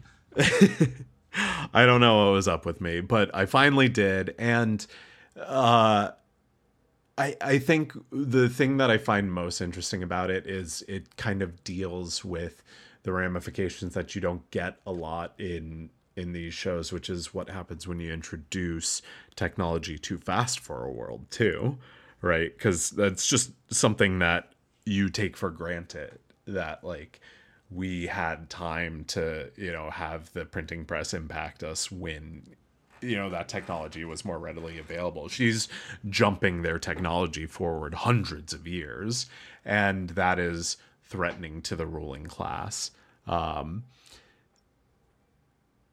My downside to this show is how it ends, because there's a splash card at the end of it that intimates that that was the end of the animated run of the show, and it very much leaves in a place that is where the story is not complete. That's interesting. It is. I actually don't remember that. Can you remind me on that one? How it ends? Well, the splash card, what does it say? All right. So the splash card says, after this horrible incident has just befallen Maine and she's sitting crying on the floor, and you're waiting to see how all of the events that have just occurred are going to play out. It fades to blackout, and then the card comes up. The story to be told is over. Period. Interesting.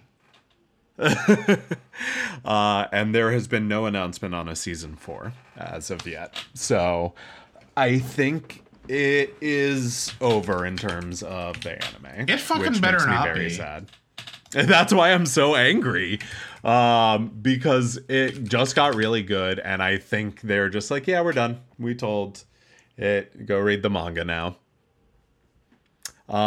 Which is bullshit. I wanted to see mine lead the peasant revolt, because that's where I really hope the show is going. Yeah, and I think one of the kind of death knells for this one, as far as getting a fourth season goes, is that basically, like, there was kind of a large gap between season 2 and season 3, but season 3 was announced right after the end of season 2. But here we are sitting at a year after the end of season 3, and we don't have any word. So I think it's very possible that there will not be a season 4, which, you know, this is one that I will probably pick up the manga for, but obviously given the choice, I would prefer to watch the anime. Agreed. But, you know, at the very least, what I will say is the manga is very pretty looking. Yeah, and I mean, that's kind of par for the course, because the show itself has been very pretty looking, especially like the way the hair is done. Hair, eyes, clothes are very big in this one. Like, books themselves. Oh, of course you do. But yeah, this is one that I hope will get a season 4, but I'm not going to be holding my breath. Yeah, this will go into my read the manga to find out what happens list. And then finally, to wrap up, I did Licorice Recoil, which is one I can't believe I didn't finish. Me neither. I was mad at you for not finishing this, actually. Because that one was just like the standout of that season. This one, so Hell's Paradise, pretty decent dub. Ascension of a Bookworm, pretty okay, except for mine. Licorice Recoil is tricky. It was definitely not the best, but it wasn't terrible. But the problem is that Chisato in Japanese is like such a force. Yeah, she's so expressive. So it was interesting to watch it because I know that about the VA, but watching it with the English voice actor is obviously a different take. I think she did a very good performance. Definitely not, you know, the same. This one is where the Japanese voice actor is definitely one you should watch for, because it's a inspired performance. Maybe one of the best of that year. Okay. Interesting. But I will also give a lot of credit to the animation, because you do get a lot from Chisato's animation too, just how expressive she is and how bright and bubbly. But I'm getting ahead of myself. Don't do that. This comes to us from A1 Pictures, who's a subsidiary of Sony, who has done Sword Art Online, Your Lie in April, Seven Deadly Sins, Fairy Tail, Darling in the Franxx, Love is War, and so many more. But it's hard to get any further because they also did Eromanga Sensei, which is a lot. Can I interject with an anecdote that doesn't have anything to do with this? Go for it.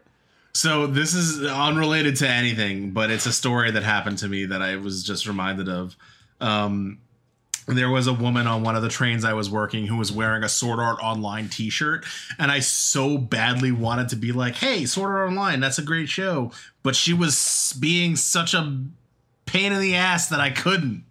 Like, I hate it when, like, I'm dealing with someone at work who I want to talk to about stuff, but I can't because they're being assholes.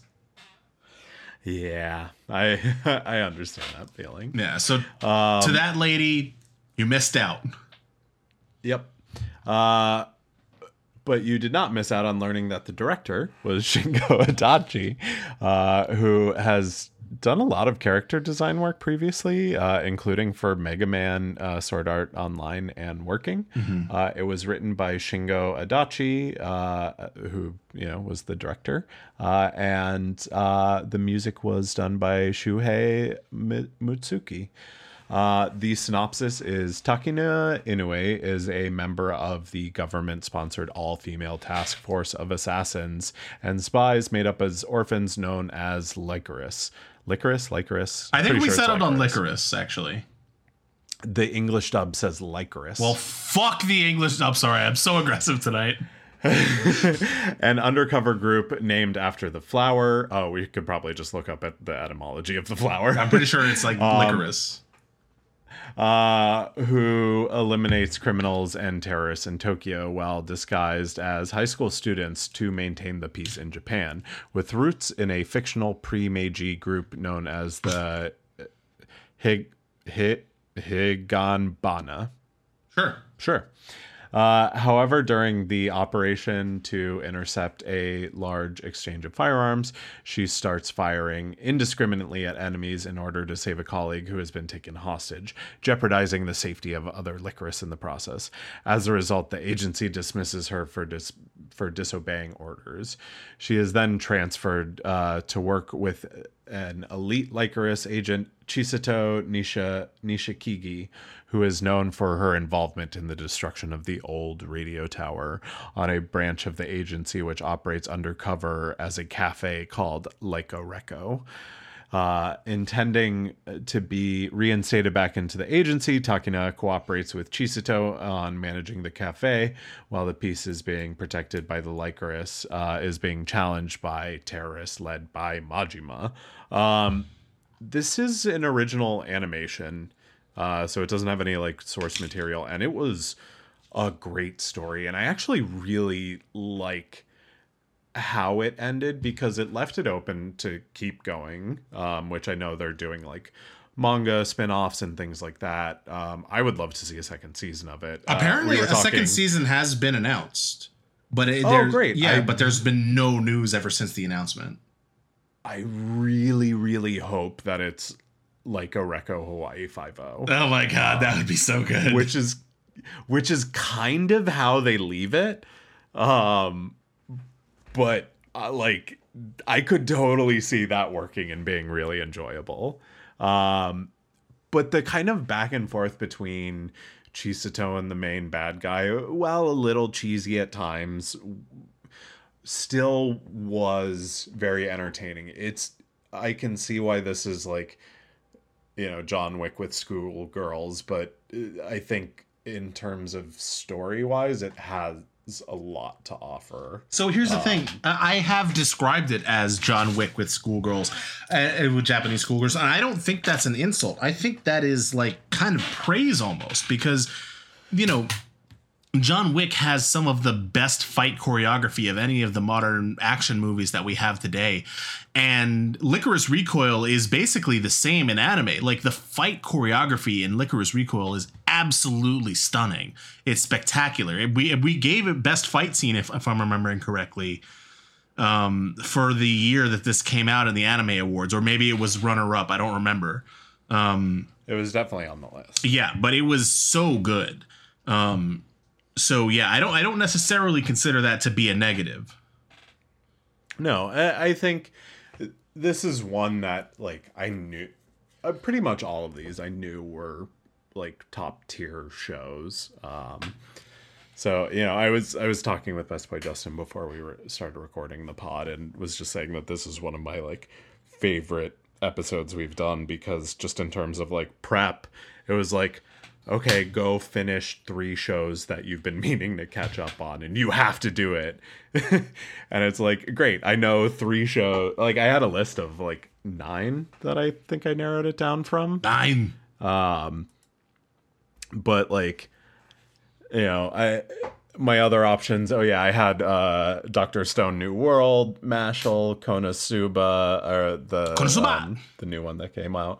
Ranking of Kings, Vinland Saga, Bofuri, Call of the Night, Love is War. Oh, that's right. I really wanted you to watch Call of the Night. Can we go back and watch Call of the Night, actually? So if we do a second one, I've decided Call of the Night is on the list. Can you just do it instead? Because I really like Call of the Night. Listen, as soon as you finish Madoka Magica, you can make me watch whatever you want. That's true. I'm actually almost done with it. I was trying to be done with it for this episode, but life didn't cooperate. I hope you know that I was like scanning your banter segment, and I was just like, could any of these be a red herring for the pack? No, I'm not. I won't give you any hints the next time. I'm going to spring it on you. No, it'll probably be the next episode. I was really, really trying to do it for this one, but it just didn't happen. Yeah. But yeah, so like, just, you know, listen, all three of these shows are easy recommends. You've kind of heard our feelings on it. I don't think there's going to be a show we talk about today that we're not at least somewhat recommending. Actually, that's not true. I'll be interested. Oh, interesting. Yeah. I will be curious to hear Best Boy Justin's take then. Yeah, no, I have things to say. The shows that you have watched, absolutely, I recommend.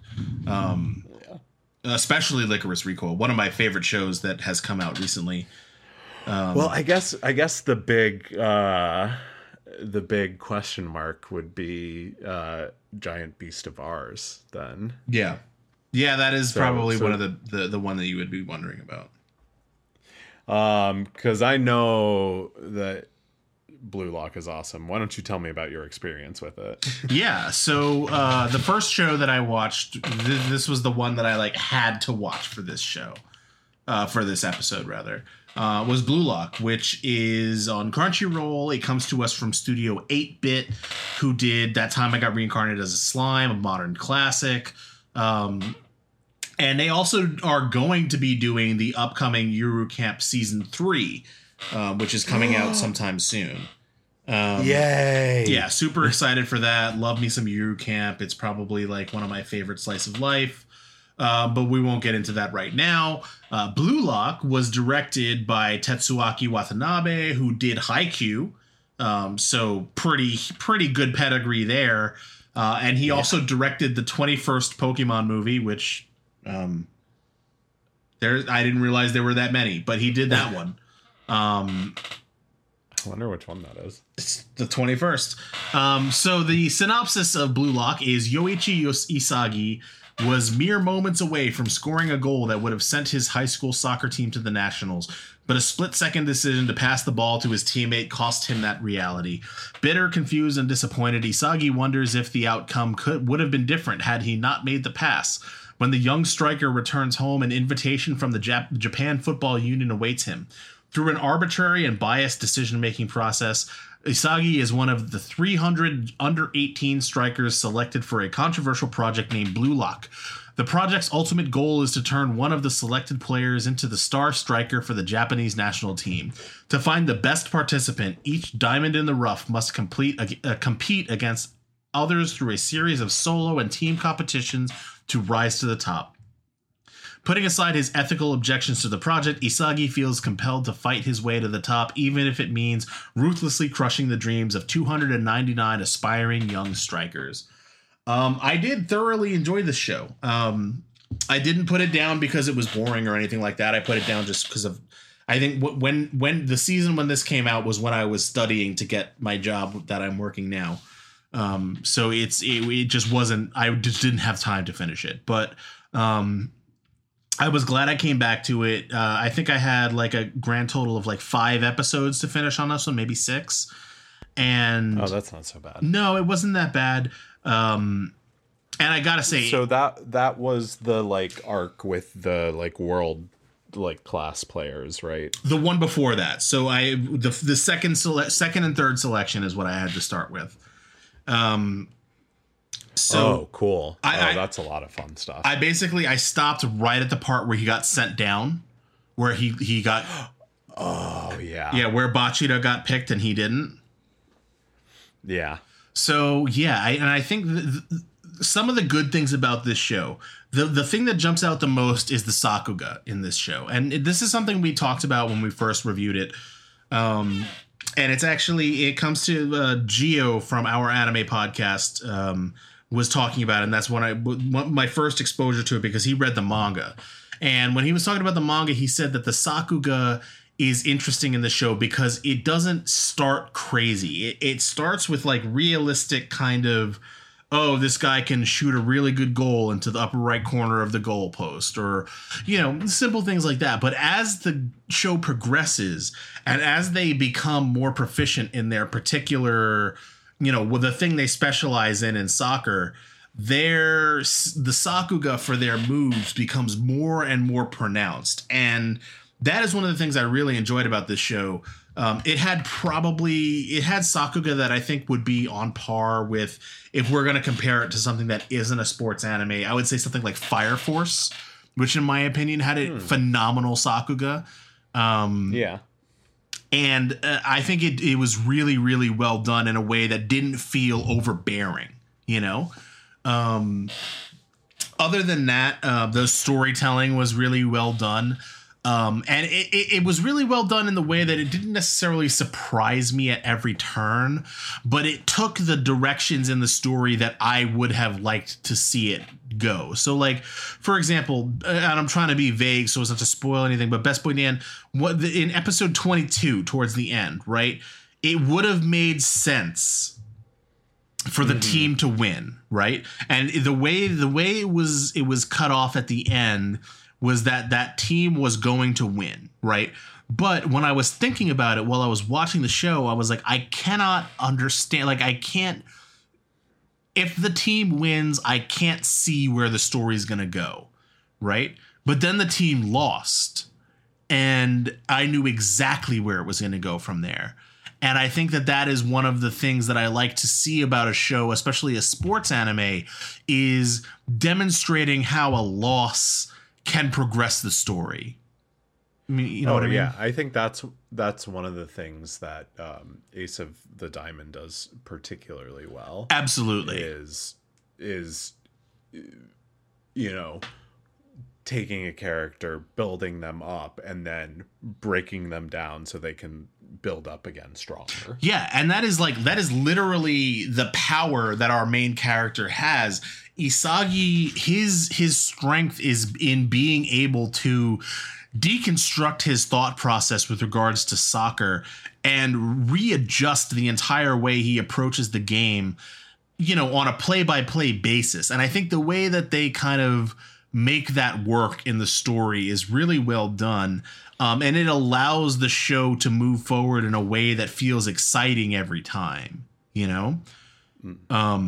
Yeah, I think so. For me, I think this show kind of crystallizes what I find so thrilling about sports anime, and probably what people find thrilling about sports in general is the hype, right? Is that like moment where it's like that tension and you're like, oh my God, like you have to score this goal in the next 5 seconds or it's all over. Like that kind of like building of it. And I, you know, knowing that it's directed by the same person who did Haikyuu, like in terms of sports anime, I would say Haikyuu is probably the best at, you know, building and delivering on hype. Yeah. To just get those kind of moments where the tension is just so tight and then it snaps. I would maybe recommend Ahiru no Sora in that regard, but yes, Haikyuu is very good at it. But one of the things I really like about sports anime, and one of the things that this show does particularly well, is managing the stakes, right? So if we're watching a shonen, like a battle anime, you know, the stakes are life and death. So the character has to live, otherwise the story ends, right? But when you look at sports anime, you can lose. Losing is an option that does not end the story. And that's one of the things that I really enjoy about a sports anime. And that was one of my qualms about this show, because it is first, you know, portrayed as a win or go home story, right? In Blue Lock, if you lose, you go home, and like it's not covered in the synopsis, but basically if you get kicked out of Blue Lock, you are no longer ever eligible to play for the Japan national soccer team. Yeah, you're done. Your soccer career is over. And the way they managed to incorporate the ability to lose and grow but still have this cutthroat win or go home environment, I think is what lies at the core of what makes this show so good. Yeah, and they do it well too, because they establish like right off the bat that like no one is safe too. Yeah, absolutely. Because the first thing that happens is like the highest ranked person gets like kicked off. Yeah. And the reasoning behind it, I'm not going to give it away because it's a sequence that I think is very core to the way the show works, is something that carries on throughout the rest of the season. I would say I also love the fact that it's kind of the anti-shonen. It is, yeah. Right? Power of friendship doesn't mean jack shit in this show. Yeah, like power of friendship is like fine, except for you have to now stab your best friend in the back. Yeah, and I think in order to proceed. Out of the episodes that I had to watch for this show, one of the most satisfying parts of it has been watching Isagi learn, because like the first thing that he learns, right, like he's basically rebuilding his concept of how he plays soccer, and the first thing he learns is how to view the opponents on the field as his weapon, his tools for how he can score a goal, right? But one of the big evolutions in his thought process is how he can use his teammates as tools to score a goal. Now, notice I said that how he can use them, not how he can work with them. And I think like that is getting to the core of what you're talking about with this being an anti-shonen, because it's not the most important part of his growth as a striker, as a soccer player, is not how he gets along with his team. It is how he uses his teammates to score his own goals. And I think that is a very important part of this show, and one that I really appreciate. Yeah, I mean, and also you have like the fact that, you know, there's the supporting characters, right? Yeah. Who you know, you don't see, but you expect to like come back, you know, after they kind of get separated and things like that. Like it'll just be so cold and cutthroat at times that it'll be like, hey, where's this guy? And they'll be like, oh, this person who like meant a lot to you doesn't even get like an on-screen like defeat. Yeah. Like, oh my God. Like the guy that they sent home at the end, and they literally, yeah, that was brutal. The only epilogue he gets is they just show him walking down a hallway, and it's like, holy shit. Like that means more than if we watch him lose on screen. That one got me because I was like, oh, there's no question he'll, you know, come back later down the road. And it was just so like not even a thing. It was just like, no, he couldn't do it. Yeah, he was too weak. Yeah. And I think one of the other things I wanted to mention before I finish up with Blue Lock, just because we were talking about voice acting earlier, is so we have to talk about the top five, right? The top five team. Oh, I thought yes, we definitely do. I thought you were going to talk about how there's like apparently a Bakugo in like so many anime these days. We can talk about that all day. No, that's not what I'm talking about. I'm talking about, so you remember at the end, towards the end, where they bring in that top five English. Yeah, and the thing that strikes me about that, okay, they bring in 5 characters who only speak English on screen, right? Out of those 5 characters, 2 are tolerable. One of them is on the edge. Okay, so the British guy, his voice acting is pretty good. The Argentinian guy is tolerable. Everybody else is just awful. And it's really my point in this regard, and this is where a lot of anime, and it's a thing from a Western perspective. So it's not an actual critique of anime itself, because ultimately it doesn't matter what I think about the English speaking, because it's not designed for me. But like, if you were going to have characters who only speak English on screen anyway, why not just have native English speakers play the roles? Like, there's no reason to get a Japanese voice actor whose English is just not good or hire one whose English is good. But So the thing that's so weird to me about that is, as I understand it from a cultural perspective, and this is, obviously generalizing, but typically Japanese people will refrain from speaking English unless they are like pretty much fluent, if they can avoid it. Because they don't want to do a bad job of it. That has not been my experience living in Japan, but maybe that is more common widely culturally. But anyway, continue. But to the point of, you would think that if that is the case and quality of how you speak a language is important, that they would hire voice actors who, because it's almost like you have these 5 voice actors and like 2 of them took 7 years of English. They did it in junior high school, and college, and then you have like the other 3 who took a couple of years back in junior high, and it wasn't they switched to French in high school. Mm-hmm. I mean, that's the thing, and that's what it sounds like. That's the only part of it that bothers me, is that like they only speak English on screen. Like, English speaking in Japan is notoriously, in anime, is bad. Notoriously, right? Like, anytime they have a character who just decides to randomly speak English, it's always bad, right? But like, usually that comes in the context... Pudding. Usually that comes in the context of a character who on screen usually speaks Japanese, but occasionally will say a couple English words, right? But in this case, the characters, all 5 of them, not a single one says a word in Japanese the entire time. They all speak English the whole time, and there's Japanese subtitles. So why not just get 5 English voice actors to just do those roles? Like, it's so bad.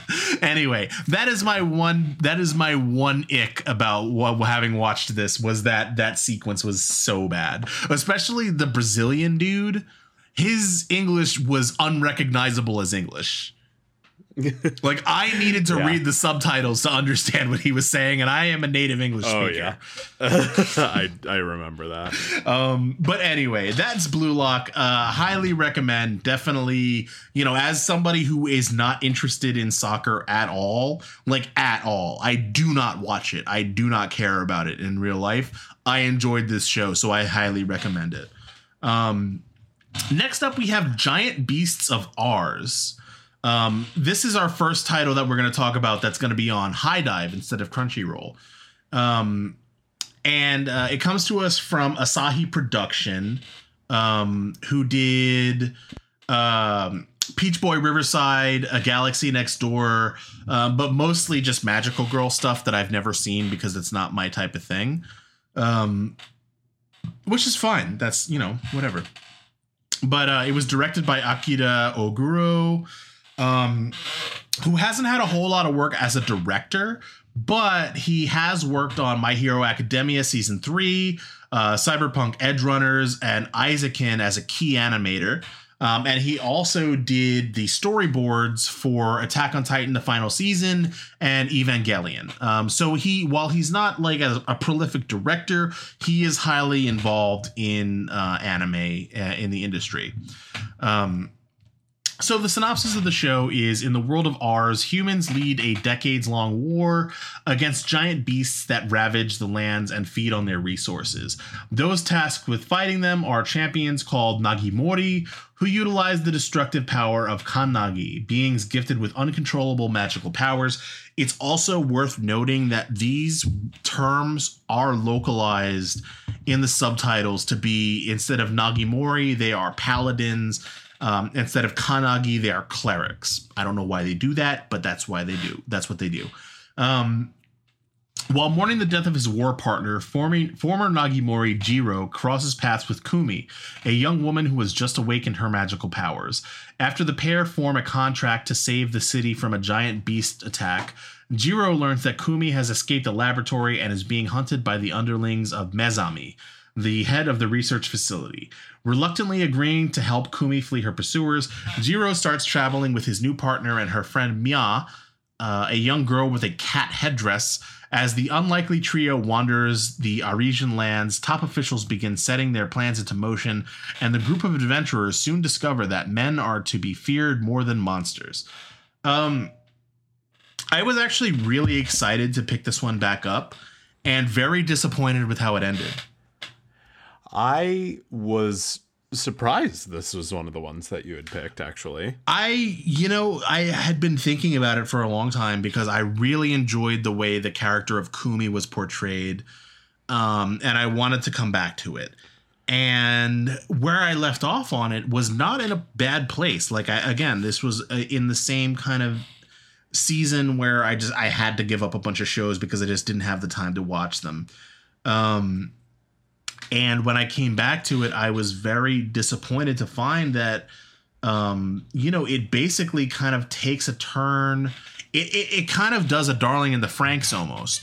So, like, without getting too much into spoilers, but, I guess if you want to watch this show, spoilers ahead, skip forward or whatever. The big bad guy, Mizami, right? He dies in like 5 minutes. In a battle that is very underwhelming. It's like it's almost a blip on the radar. It doesn't even matter.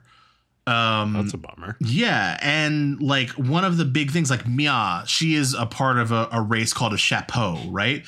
And basically it's this race of like little clone beings, like these girls who all look exactly the same. And the only difference is that they have a small animal on their head, and it's a different animal for each girl. So like there's a cat, there's a cow, there's a, turtle, chapeau, whatever. And they actually have a really interesting kind of like narrative arc that is just completely abandoned. And we never find out any more about it. And the way the show ends, like the last 3 episodes are basically like a funeral arc. And it's just the final battle is underwhelming. They spent a long time building this really interesting world, and then they do nothing with it. And it just becomes like there's like a Deus Ex Machina. There's an entire like civilization that had just never been talked about before that is like all powerful and is what helps the heroes like triumph over the big bad, who is actually not really even that big or bad or scary. All of the political intrigue going on behind the scenes basically amounts to nothing. The story did not end in a satisfying way. I was very disappointed in this one. That's too bad. Yeah. So, that was that. I don't recommend it. If you started watching it and then stopped like I did, just don't bother with it picking back up. Honestly, my biggest takeaway from this, because I started to watch it and it seemed interesting, but my biggest takeaway from this is I kind of want to go back and watch Peach Boy Riverside. I never started it. That was one of the ones I never watched, so maybe I should do that too. It was kind of interesting. Well, we'll have to put that one back on the board. And finally, I'm really interested to hear about the next one. You would be. The next one that I have on my list is Akiba Maid War. Comes to us from High Dive. It's done by Studio PA Works, who did Another, Buddy Daddies, Aquatope on White Sands, Angel Beats. Pretty decent resume. Comes to us from director Soichi Masui, who did Bunny Girl Senpai, so that's huge. But other than that, they've also done storyboards for Soul Eater, Full Metal Alchemist, Samurai Champloo, and season 5 of My Hero Academia. The synopsis for this one is the innocent Nagomi Wahira has always admired the cute girls serving at maid cafes. Hoping to fulfill her dream of becoming one, she moves to Akihabara to work at the maid cafe Ton Tokotan, which is an onomatopoeia that literally translates to like oinky oink cafe. Nagomi's first day seems completely normal until she has to run an errand at a rival maid cafe along with her fellow recruit the mature Ranko-manin. There, things quickly go south, and Nagomi soon gets her first taste of Akihabara's violent maid wars. As she watches Ranko calmly battle her way through a horde of gun and knife-wielding maids, Nagomi realizes that maid cafes are drastically unlike what she had envisioned. While struggling to reconcile her expectations with the harsh reality she finds herself in, Nagomi searches for the enjoyment she once saw in the lives of maids. Now, I would also like to point out that her fighting her way through that horde of guns and knife wielding maids is actually choreographed to music, and it's amazing. It is really good. All of the fight scenes in this show are really good. I actually did not finish this one. I watched probably an additional 3 episodes, so I'm probably around like episode 9 of 12 on this one. I didn't stop watching it because it was bad. It is good, and I do intend to finish it at some point in the probably very near future. Because the things that it has going for it does really well. It is basically a seinen battle anime where the characters are basically gangster maids. So, like, they go around beating each other up with pipes and bats and guns and stuff. So, like, there's nothing not to like about this show. It's great. The music is really good. The fight scenes are done really well. It's funny. But basically what happened, and this happens on a periodic basis for me, is I randomly got the urge to take down some One Piece. That's what killed me from getting the last 3 episodes of this done. Justin forgot the assignment. I forgot the assignment, but I kind of didn't, because it's the catch-up episode, and I kind of caught up on a little bit of One Piece. I mean, I'm at episode 120 now of, what is there, 1,057? So, like... Yeah, you're like 10% there. I'm making progress. So I'm just going to talk, before we end the episode, I'll talk very briefly about some One Piece, since that's what I actually spent a lot of time watching. I love the show. It's great. I'm actually, I'm in the Alabasta arc, for those of you who are watching One Piece, so you'll know where I'm at. I'm right at the end of the Alabasta arc, and I'm fully sold on it now. Like, the first arc that I watched, the first season, I was kind of sold. Like, I was interested. I had a curiosity about the show, but I feel like it's that second arc that really pushed me over the edge.